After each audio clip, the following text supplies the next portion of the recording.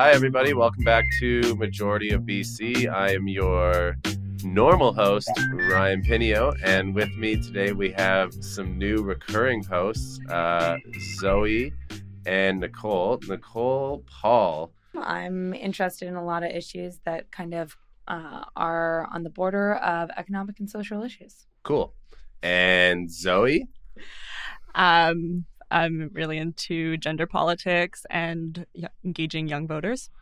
Everyone knows me, and our guest today is the MLA for Richmond Queensborough, Jazz Johal. Welcome, Jazz. Thank you for having me. This is going to be a lot of fun. Yeah, for sure. So when we were talking about things to begin with you, we wanted to, I think everybody was kind of curious about what it was like making the transition from a reporter to an MLA. Maybe if you could shed some light on that. Yeah, it's, I think I had spent 23 years as a journalist. So that sort of that profession, its ethics, its ethos is sort of instilled in you right from the start. And I've always wanted to be a journalist growing up. I mean, I was taking journalism classes back when I was in grade 9. So that was always part of who I was, what I wanted to be. Nicole was do you want to touch on millennials? Or Zoe? I feel like I'm the oldest one besides. No, I'm the oldest one. I'm the Gen Xer. So maybe Yeah. I'm like a borderline millennial. Older millennial. Well, Jazz, the last time I actually saw you was over in Nanaimo a few weeks ago. We were out door knocking for Tony Harris. Yeah. Who, I actually think tonight there is a millennial debate going on at Vancouver Island University, if I'm not mistaken. Mm-hmm. And when we were out door knocking, we had actually a number of conversations about some of these issues that, whether you call them urban, whether you call them millennial issues that the BC Liberal Party has been, I think, struggling to find its identity with, mm-hmm. and how to talk about them in ways that I think maybe match up with both our traditional values as BC Liberals, but as our forward-looking. Mm-hmm. What are your thoughts on how we start to make that transition? Well, I had this discussion with our colleagues in the caucus, and I'm not a baby boomer, I'm a Gen Xer. So between millennials and baby boomers, there's this smaller generation of Gen Xers. So I'd like to believe I get where the baby boomers are coming from, and I like to believe that I get where the millennials are coming from. And the challenge, I think, I always remind the caucus.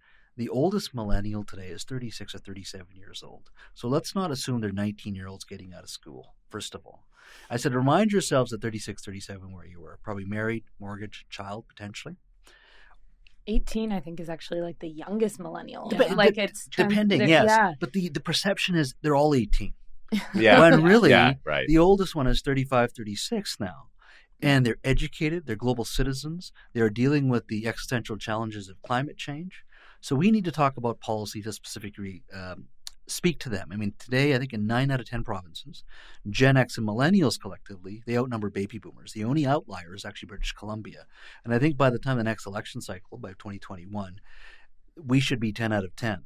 Question is, are we getting out to vote collectively to at least articulate our concerns? And the challenge has always been government in the last 30 years has been fundamentally concerned about those who vote the most in the biggest demographic, and that has been baby boomers. And that has been continuing for the last 20 or 30 years. Only now are we sort of getting to that issue where millennials and their concerns are slowly starting to be addressed. The number one way to do that, first of all, is reflect that generation, which means younger candidates. Yeah. Right? And not just automatically assuming, we just need more millennials. No, it's not that. First of all, we do need more millennials. Doesn't mean you forget about baby boomers, a significant portion of the population. But right now, I shouldn't be one of the younger ones in that caucus in my 40s. We should have 30-somethings, right? Here. There's a challenge.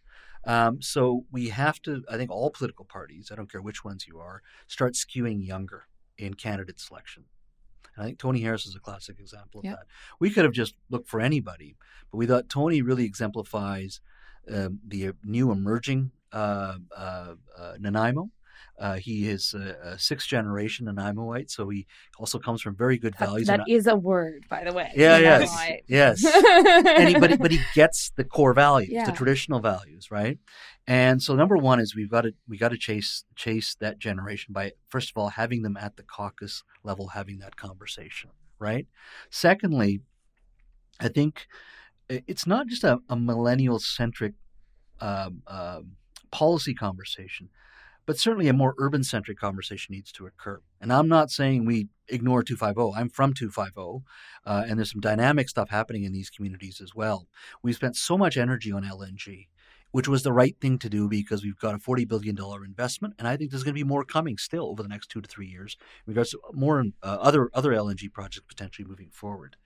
But I think we didn't do a very good job articulating some of those urban concerns. And the reason I say urban is because 60% of British Columbia lives in the Lower Mainland. Mm-hmm. And that's where the BC Liberals did not do well. Gained seats in rural BC. We lost seats. Yeah, we've had great. We've had great single parent initiatives. We did great on the tech file. We did an atrocious job articulating it. Yeah, we just didn't talk about it. We didn't talk about it. But when the NDP is pulling in more votes in Richmond and Surrey than they traditionally do, that means we've got work to do. Maple Ridges. Yeah, those are exactly. Chilliwack, Abbotsford. So how are you speaking to them? And in my riding, the average age, Richmond Queensborough, is 40. Yeah, it's 40, right? And the conversation still in Victoria, at City Hall level, is still a baby boomer-centric conversation. And I bring up that conversation now. Some of my colleagues may not even like it. Some of the other folks on the other side may not like it. But I bring up the term baby boomer-centric conversation because it does turn into that. Mm-hmm. And so I'm not saying prop rep was the answer because I don't think so at all. I've worked hard against it. But sometimes, this is my personal opinion, not the caucus's opinion, I kind of think maybe term limits are something we should have a conversation about. Right? Yeah. Right? We actually have discussed doing an episode on this. You should. Now, I'm not saying it's the answer. Yeah. But I personally believe, I'm coming at this in my 40s after 25 years in the private sector. I'm not doing this for 20 years. I don't think politics should be a career. Mm-hmm. I think politics should be a calling and a public service. You have a set amount of time to do it, and then you move on. And that's just my personal opinion. And I think that's a nonpartisan comment because I think those on the other side would feel that way as well. That may be one solution. I'm not saying it's the solution. But I think we need to start asking ourselves, why aren't people not engaged? And it's not just broadly millennials. I look at even ethnicity, South Asian community. It's predominantly, whenever you have a community event, it's predominantly run by men of a baby boomer variety. At one, you exclude a younger generation born and raised here. I was born in India, but raised here. I rarely ever see women in positions of power or authority in these communities or representing these communities or articulating their thoughts. So it's beyond just millennials. I just think we need a better job attracting more women, particularly in minority communities. But we've just have not done a good enough job collectively in the political sphere, but certainly in BC Liberals, in making these groups feeling welcome. Too often it's a tactical conversation than a holistic one. And we've got to start there. Well, it's an interesting topic because with the recent events in Burnaby South at the federal level with Karen Wang having to step down because of those comments, do we as a generation have to look at how we address ethnic politics and getting people out to vote in those communities without making it seem like we're targeting them? Yeah, like I'll give you a political answer. Yes and no. That's my answer. What I mean by that, first of all, I've met Karen, and Karen's a wonderful person. I think the way the particular comment was written was probably inelegant, and I think it was the staffer that did it. Not to blame the staffer, but I think you don't need to be pointing that out. I think she was reaching out to her core Chinese base, and they're citizens, first of all, and it's okay to do that. But I think that what we need to improve on, I believe, is actually communicating with these communities with our core message.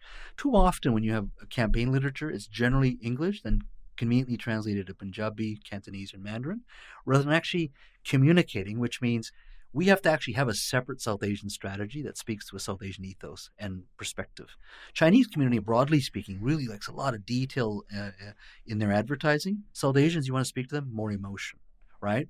And I'm broadly generalizing here about a huge swath of the population, but how we communicate with them does matter. Mm. how you communicate with any group matters. Yeah, exactly. Every audience is going to receive a message differently. And that, I think, is one of the nuances of political communications, is that you're always going to be targeting different groups with different messages. And it's how you reach out to all these different groups, whether your message is going to baby boomers or millennials, whether it's going to men versus women versus different cultures. It's all rural versus urban. There is different. You aren't going to go into Prince George with a message about the Massey Tunnel. No, you're not. Even when you look at just those regional issues, right? They're significant. But I think when you're talking specifically to the South Asian community, you've had this issue of gatekeepers who are very good at signing up folks in leadership races and getting the vote out.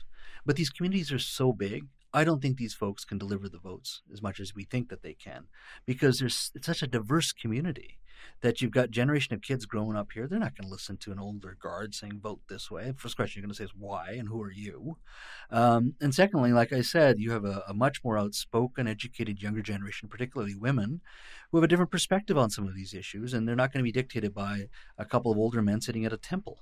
And I'm just using the South Asian community as an example, but that applies to the Chinese communities. They're so diverse between Cantonese and Mandarin. And I have to deal with this in my constituency, which is 50% Caucasian, 35% Chinese, and they still elected a 6'1" brown guy to represent them. That's the Canada that we want at the end of the day, right? Yeah. Right, but no one's ever talked to me about being South Asian. I mean, they've allowed me into their living rooms for 2 decades, so there is an understanding. I mean, I was just door knocking before I came here. It's hey Jazz, because it's just you're my MLA, and that's where we should be going. But I think that's where you have to pick the right candidates that have at least a strong grasp on public policy and are most comfortable talking to all of society, rather than that is my base. As long as I keep them happy, I don't have to worry about everything else. And that's where I think we've fallen into these sort of these subgroups. I think it's not just us; it's the NDP and tribalism. And I think you got to be very careful. I mean, I noticed over at the NDP caucus, 7 South Asians, 5 Chinese Canadians, and millennials. So they're a bit more diverse than we are, and we need to work at that. But when I look at the power and authority, that's where the rubber hits the road with me. I find about 5 white men and 1 white woman, which would be Carol James. Yeah. You throw in Jeff Meggs, chief of staff, and I think a couple of other senior advisors. It's about 8 white men and 1 white woman. That's where power lies. The senior South Asian cabinet minister is Harry Baines. I think, not because I'm part of question period prep, I think we've asked him 1 question in the past year. Ginny Sims significantly more, simply because she's Minister of Citizen Services and has a tendency to use her private email when she shouldn't, and had some fundraising issues with some of the folks that she's invited. But I'm not seeing it's okay to be diverse, but I need to see them in a mainstream context, having a conversation on the issues that they represent. I don't see enough of that. Like with the BC Liberals, I think I've done 2 interviews with South Asian media, maybe 3 in the past 2 years. I've never allowed myself to be ghettoized as a journalist for 23 years with media executives, and I sure the heck ain't going to allow the political class to do that to me. But my colleagues have always made themselves available. Not that I don't do South Asian interviews, but my colleagues have all made themselves available. They do a great job reflecting our values and who we are, and that's how it should be. So even as a minority, and as women, it's the same thing, because I've heard from women, you got to work hard not to ghettoize yourself. Sometimes it's just doing the women's sort of subjects, or you're going to just do the ethnic media. No, I mean, I speak for this party on issues to the mainstream media, and that's the way it should be. Right. And but we've got to, not that I shouldn't be commenting about certain South Asian issues. Yes. But we've allowed ourselves collectively as a community, I'm talking South Asians, to be ghettoized. And I don't blame anybody but ourselves. We need to be pushing harder. So when you have candidates just relying on a certain base to get elected, they're automatically going to go to that base and deal with issues specific to that base, rather than saying, no, I got something to say on the Massey Bridge, on ride sharing, on spec tax, whatever it may be. And that's where we haven't had the stronger candidates come forward on some of those issues. Oh, well, this gets me going, as you can tell. Well, one of the things that you just said that kind of actually makes me think a little bit about just looking at my parents, who are baby boomers. And I think their belief system has actually, especially I would say in the last 3 to 4 years, is actually starting to transition and become very influenced by millennial culture, I would say. So I think I should don't let them hang out with my parents. Or mine too. I honestly think that if you were to ask my parents what their one of their top issues was, housing affordability is one of them. And it's not because they can't afford a house. It's because they want their kids to be able to afford a house. And I think that transition starts to happen. It happens slowly, except I think it's as their kids start to get to the point where they, like, I'm in the same position where the reality is to be in Vancouver and stay in Vancouver, I will be a long-term renter. I will most likely never own property with the way that the housing prices are going. But that's my parents too. They've realized, if I wanted to start saving for a house, it should have been when my college fund started. Yeah, but I think you raise a very good point, both of you guys, is that the discourse now is moving away from a baby boomer centric discourse to one that is skewing younger, which is affordability. And I heard that at the door as well when I knocked. Change. Yeah, and climate change as well, because people see that. You see that with the fires in the Caribou. You see it globally as well. And that's an issue I covered a lot in Asia. So I'm glad that's part of our conversation here. But I think I always remind myself that if you want to talk to British Columbians, I always have a term, tap into the zeitgeist. And zeitgeist, what I mean by it is the issues that impact the broader community. And the fact that you bring up the issue of affordability, you're right. When parents see that their kids are struggling to buy a place or rent a place, it's an issue. And I heard a lot of that during the last election campaign. And in the case of Richmond, it's a question of a $1.5 million, which is tough enough for anybody to afford starting now. And the fact that they get torn down and you've got a monster house put up that just now automatically is $3 million, that has a gate. And sometimes those people aren't living there for a while. They may be only coming in for 4 months. Yeah. And so that adds to the angst and challenge. And it's a diverse population in my riding. They all share that concern. One thing just real quick before we move on. I've noticed in the Facebook group, I've posted about it in a majority of BC before, and there seems to be a large divergence of opinions within the broader BC Liberal community, mostly on, again, millennials one side of the fence and boomers on the other, at least from my reading of the comments. The issue is should strata councils be able to ban rentals? So there's a lot of estimates out there that there would be anywhere from 20 to 35% new rental housing in the Lower Mainland overnight if government of the day said strata councils can no longer tell individual strata lot owners they can't long-term rent. Short-term Airbnb, that's still, up to the stratas, would be under. Yeah. But as I'm sure you can guess, boomers aren't huge fans of it because, surprise, surprise, boomers control almost all the stratas in British Columbia. And young people like myself who are just starting out and own a condo, I'm very much in favor of that because I feel choked out by strata sometimes. Yeah. Well, I'm not going to give you a definitive yes or no there. I mean, I understand because I can understand the baby boomers who have bought, assuming they don't want rental, they want an owner, they don't want people moving in and out all the time, or whatever it may be. I don't know, and I get that, but I think we should probably look at that again, simply because of the incredible need for housing, that it may be something we need to be looking at. But I think you raise a very good point because that's a huge challenge. Right. And the amount of folks moving into the city. I see that in Richmond all the time as well. It's gotten so bad now that I think even the need for property, that you've seen some of these older properties, they get torn down. I've had a couple of times now where daycares couldn't find anything, like in my own riding. And the folks that are coming in know that they can put up a condo, whatever it may be. And some of these older properties were cheaper, they're affordable. And so you're losing that community space, especially daycares, I mean, yes, you can find other space, but then the prices are double that. So it's a huge challenge, but I share that concern that you have. You're going to have a limited amount of space, use it. And if that means folks need to rent, let's look at that. And I think that's an issue I think the Lib Party should readdress and look at for sure. Jazz, we're both Richmondites or Richmonders. What is it actually? Does anyone know? Is it Richmonders? I always use Richmondites. Richmondites? Yeah. All right. My favorite's Wistilians, but that's neither here nor there. But anyways, as Richmondites, I live at the end of Steveston Highway, which we know goes into the pit of hell, known as the Massey Tunnel. Mm-hmm. I would guess every year I probably spend, I don't know, at least 2 days waiting in that line. Yeah. And I don't even have to go, but just I'm from originally White Rock, so you have doctor's appointments or whatever. There's been times actually where I missed doctor's appointments and I left like 45 minutes before. It should be a 30-minute drive. You end up missing your doctor's appointment. I mean, what does that cost the taxpayer? But anyways, on the Massey Tunnel, mm-hmm. I'm going to say that this probably doesn't shock any of our listeners or group members, but the NDP came out with a riveting report that they need to do a little bit more studying. Yeah, that's incredibly frustrating because I see my constituency office is right there at number 5 Road in Steveston.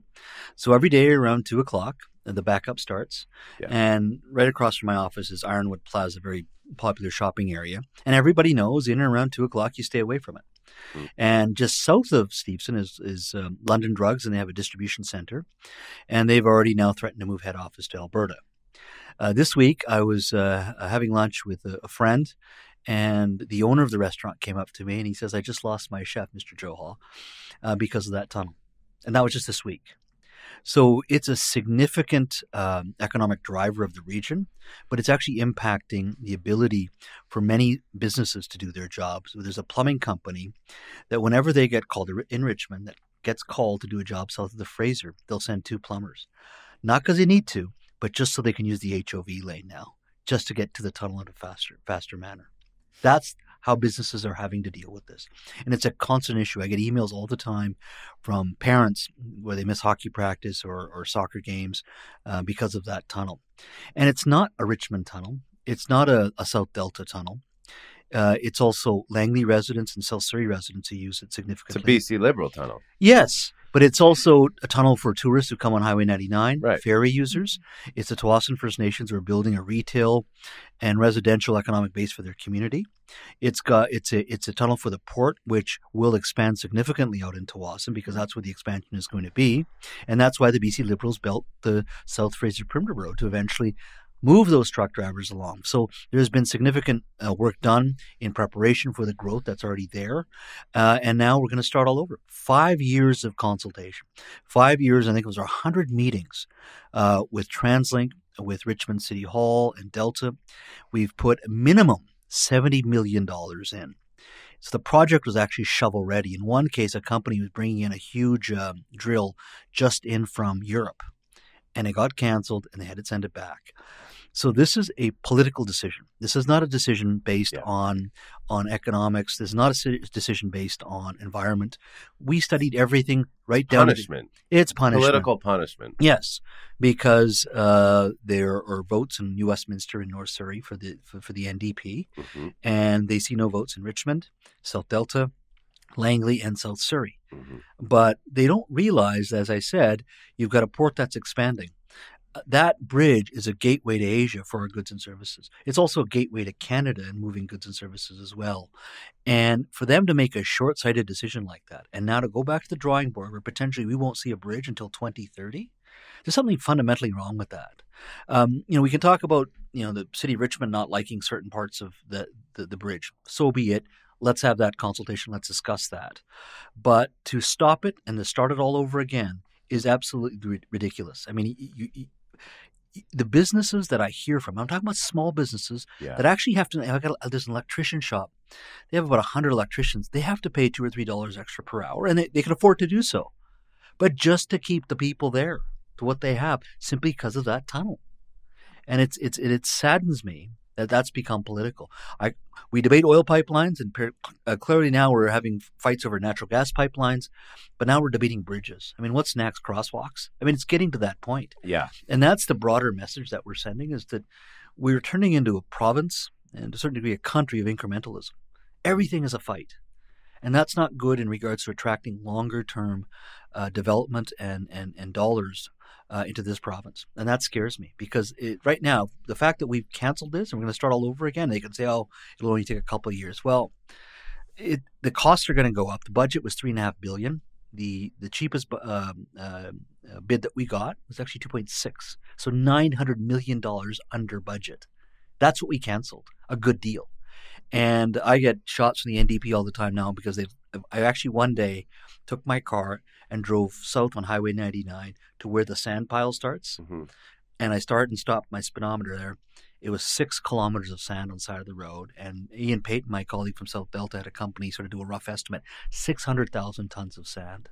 So when Global came, I actually brought my golf clubs and I went golfing on that. I saw that day. Yeah. It annoyed the heck out of the premier. He's taking shots at me at QP, but my constituents have come up saying, good for you for raising the issue, and I'll do whatever means necessary to continue to have that. I've said we should start having Richmond area MLA fundraising barbecues on it. We do it, absolutely. We should. Middle of May, put up some hibachis. Yeah, we should get up there and actually maybe hold a fundraiser with the sand. Yeah, $5 for a bag or something like that. Yeah, you can go sand snowboarding. Yes, so why not? Make it a tourist attraction. Why not? Exactly.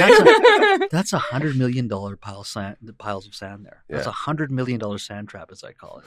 But it just sits there. Oh, we can use it for the Patello. It's just sitting there.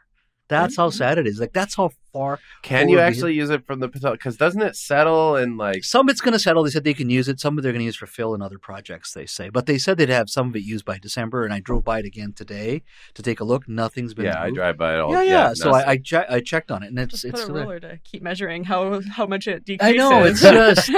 you got like those snow plants are growing on it. Plants are growing on it. Yeah. It's really You bad. could set up like a webcam that's constantly live watching with a live you can put like a betting pool of how much you think it will decrease monthly. Yeah, it can be the fundraiser. All of that. And it's saddened me because the proposal for the bridge included not only HOV lanes, but a future SkyTrain to go over it. That was all part of the planning, right? And SkyTrain is driving development everywhere, but particularly in Richmond that we've seen since the Canada line was moved in. Mm-hmm. And it's going to continue. We need to continue to move that line south of the Fraser, all the way out to South Surrey, to the 32nd Avenue Park and Ride, I think. Yeah. Right? Yeah. And the other thing, too, that's really frustrating as a Richmond resident who only had, a convicted Chinese spy, Malcolm Brody, and I'm not sure the other person to vote for mayor. But yeah. I know one of his main gripes is that, it's just going to line up at the Oak Street. But then in the studies, 50% of the traffic was stopping in Richmond anyways. And with how much Richmond is growing and how huge, it takes me 20 minutes to get from my house in Steveston to my physiotherapist at Lansdowne Station. Wow. That shouldn't take that long. And it's first of all, it's a growing city. It's going to continue to do that. Yeah. But you don't stop the building of a bridge to replace the tunnel just because there may be some backup at Oak. Perhaps we need to look at maybe another crossing into Vancouver, which I think, I've heard speculation, potentially Boundary Road and connecting to East-West Connector. This is just speculation, mind you. But that area, Richmond-Queensborough, you've got the tunnel coming in, you've got the Oak Street Bridge, you've got the East-West Connector, you've got the Knight Street Bridge, you've got the Queensborough Bridge, you've got the Alex Fraser Bridge. In many ways, sort of the artery of the Lower Mainland and keeping traffic moving. Yeah. So you don't just stop and say, well, you know what, we need to be focusing more on transit. We need to be focusing on all of it at one time. Totally. Because eventually, our electric car population, I think, is around 3.5% in this province. That's going to continue to grow significantly. That's going to grow significantly. Yeah, and it still needs a bridge at the end of the day, right? And so I don't get with the Democrats. Oh, you don't want to support a bridge because it's a BC Liberal bridge. Fine. You didn't want to support Site C either, but now you support that. Like, they're just all over the map on policy. Well, the climate plan wouldn't have worked without Site C. So. It just makes no sense. They're all over the place. It's very short-term thinking for a province that is growing so rapidly and hopefully continues to grow rapidly. But that's the challenge. That's they just have a war on the car, and I don't get it, because if we're, like you said, we're at 3% now.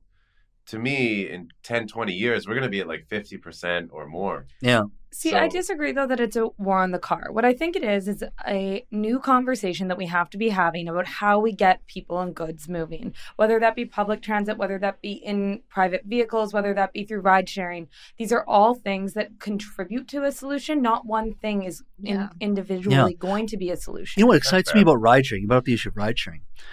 Beyond the fact that we don't have it, what excites me is actually the last mile.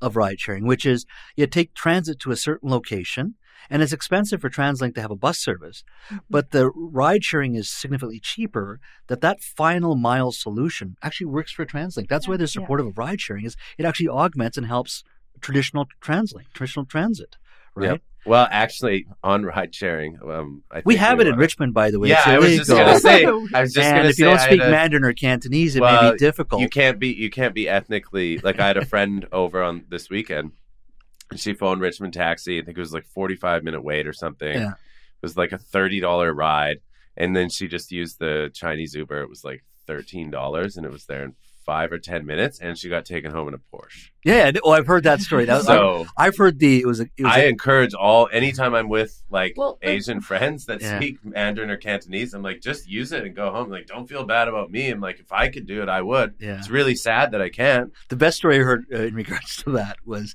just last week was a kid who got a gift from his parents, and this perpetuates every stereotype because it's not true. But in this case, the kid did get a Ferrari, but he didn't want to work.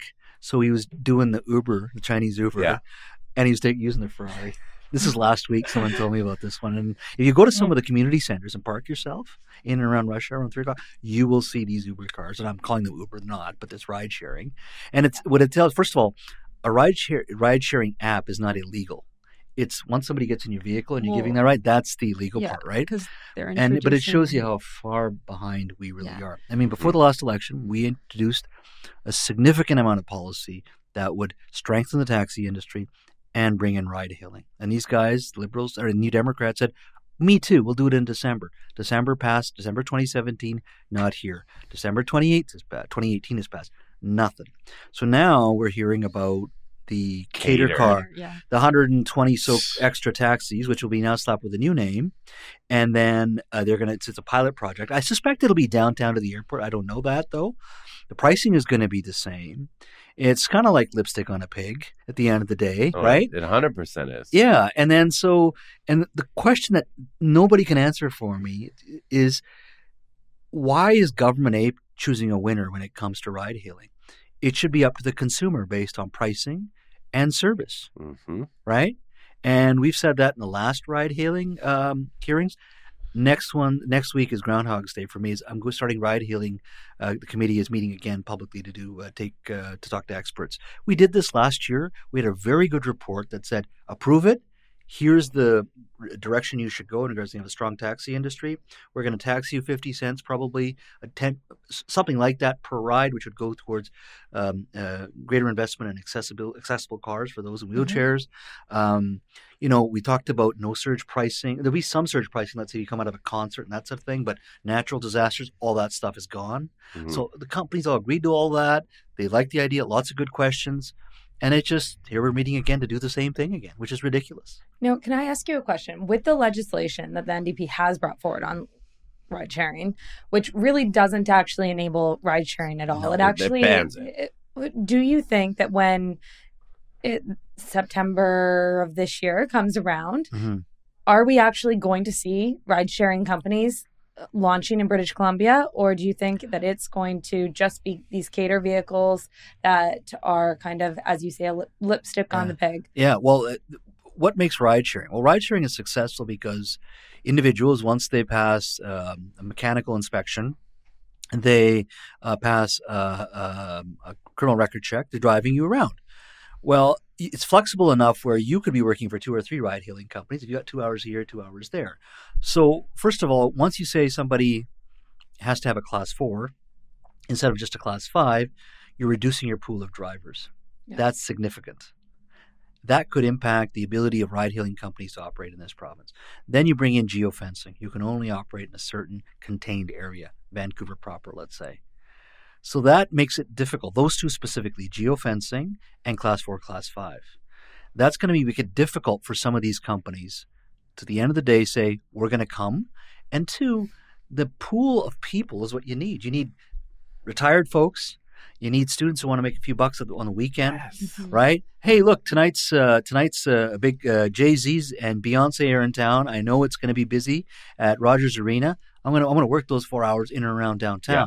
Bucks to be made. So the pool of people have to be there. That's how ride hailing works. Yeah. But It's not.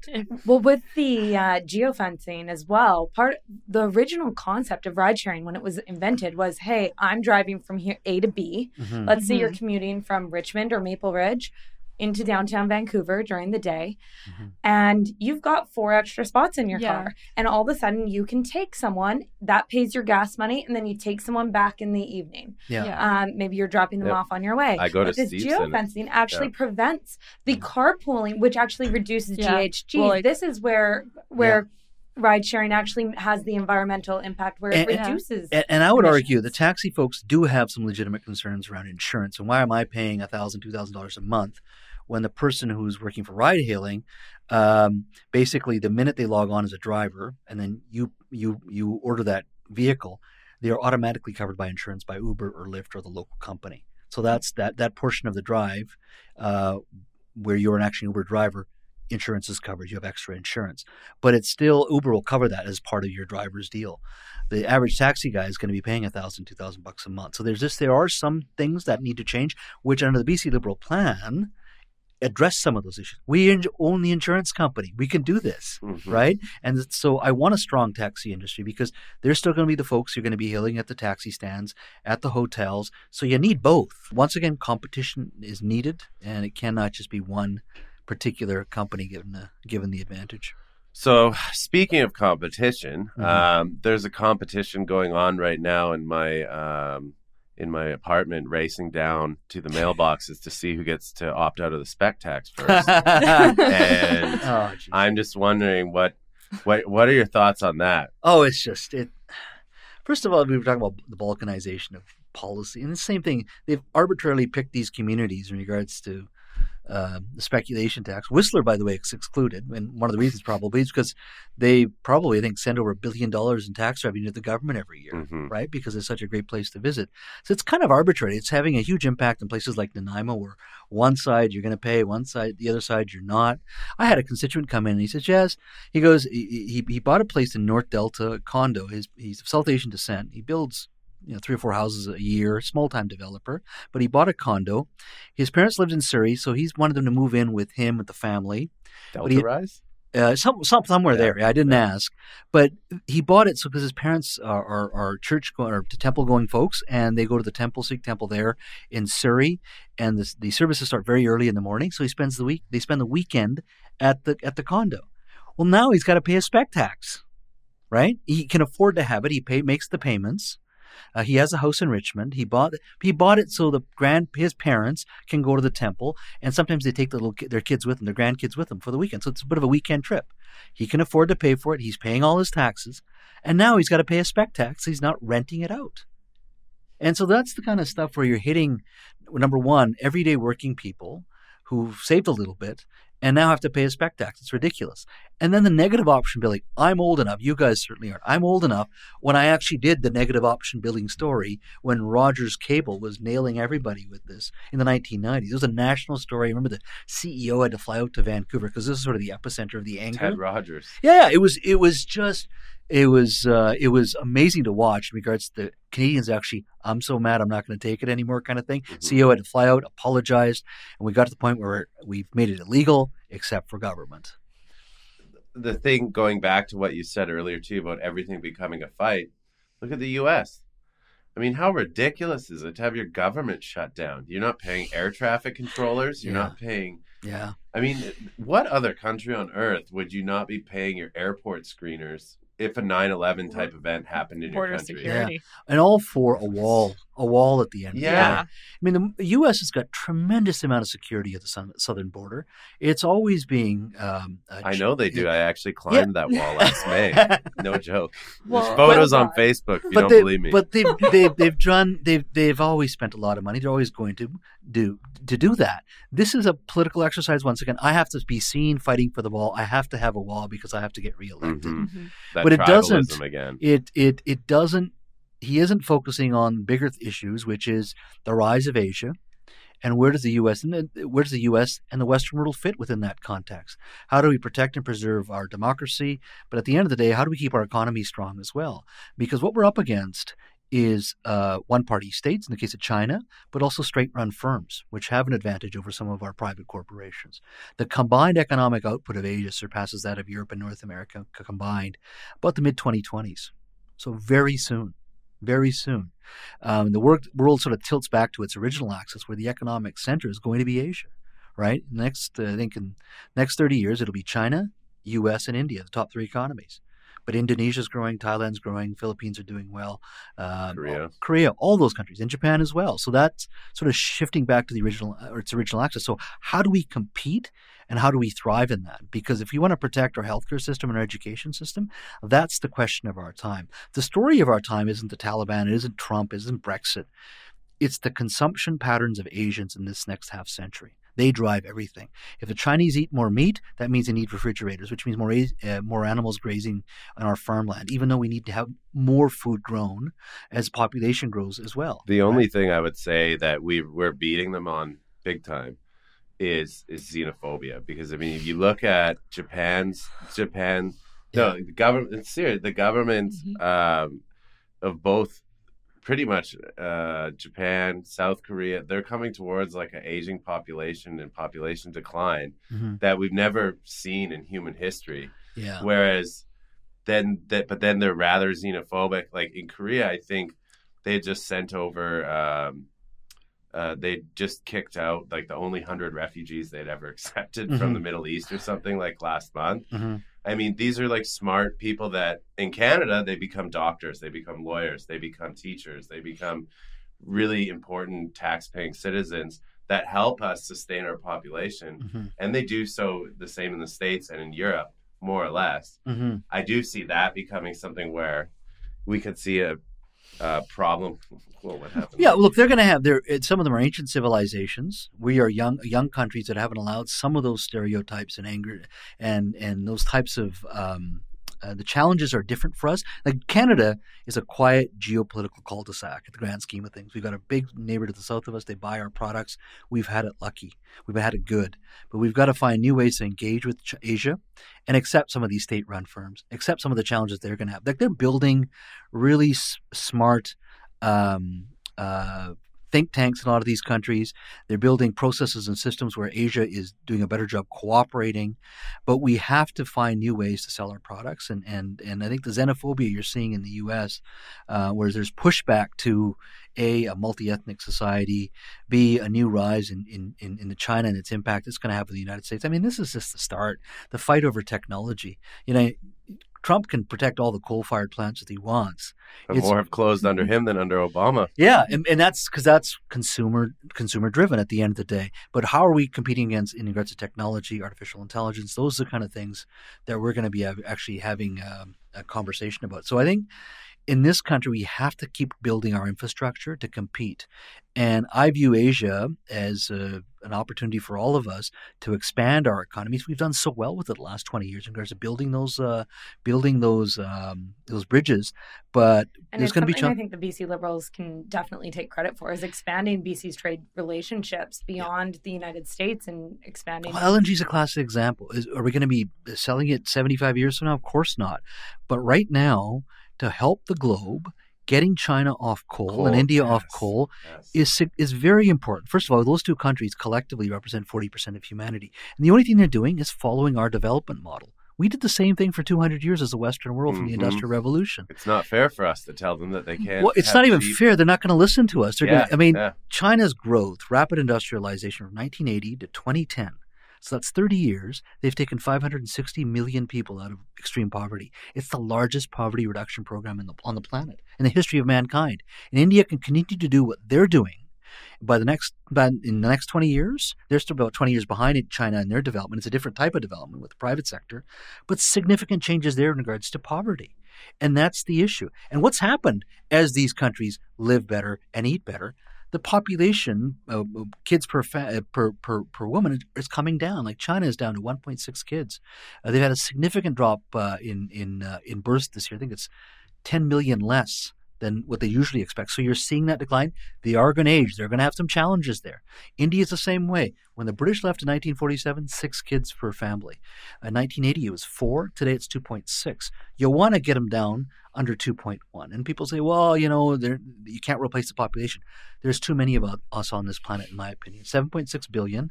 We're going to hit 10 billion probably by 2050 to 2060. Somewhere along the way, we're going to peak just in and around there, maybe 11 billion. And then the long-term decline begins. And the best thing I think you can do for climate change beyond living cleaner lives and getting away from fossil fuels is just less people on this planet. So you want development there because you're having less kids, because more people, not only just talking about burning fossil fuels, it's food security and it's water security. Like I've traveled the Ganges, and that's probably the breadbasket of India, 400 million people. The river is shrinking because when it's all fed by the Gangotri Glacier in the Himalayas. They're melting. They're not what they used to be. We see our winters change as well. Significant changes. You have dams in China that feed Vietnam. You have dams in India that feed into Pakistan as well. You pull back on those dams, or India tries to divert some of that. Those are potential flashpoints for war. So the future war, it could be over water, right? So at its core, less people on this planet is a good thing because the impact we're having is so significant. Food, energy, and water security. And that's what I talk about in regards to consumption patterns. If we're going to hit 10 billion, 11 billion, we're going to actually have to increase our food production by 50% in the next 50 years, right? So we're going to change farming. But we also need to make sure people live dignified lives so we can have less people on this planet, because that's the best thing you can actually do with climate change is less human beings, right? And that's where you need to get to. So there are significant challenges, but I think BC is in a great place to play a role and deal with some of that stuff. But we got to get smart rather than fighting over a pipeline or a bridge. Let's do it. Focus on where we can lead the world and also help the world move forward as well. I think a lot of people actually don't know what our LNG is going for. No. I think a lot of like the NIMBYs, the anti-everything crowd, I think they just equate any fossil fuel, anything, right? Whereas really, like, same when I lived in Korea, when I first got there, almost all the cars were gas. Yeah. When I left, almost all of them were LNG. Yeah. Taxis, anyway. Yeah, and it's also just we're a population of 5 million people, right?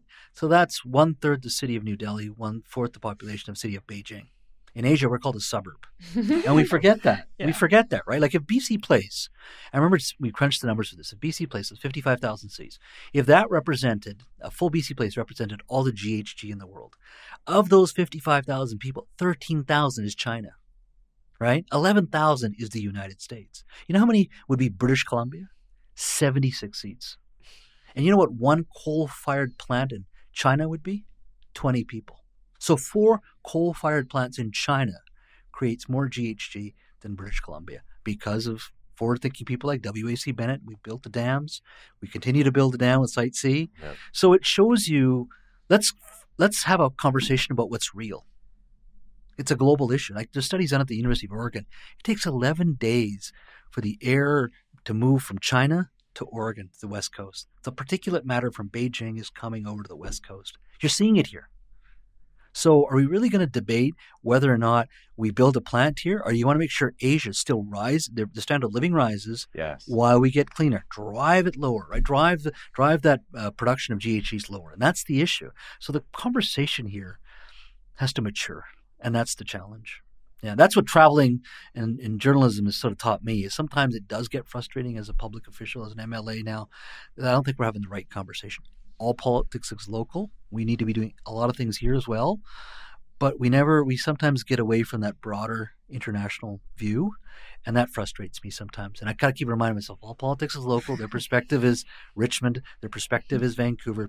Perspective is BC, rather than over there, which you kind of don't think about. I think that ties into the millennial voters.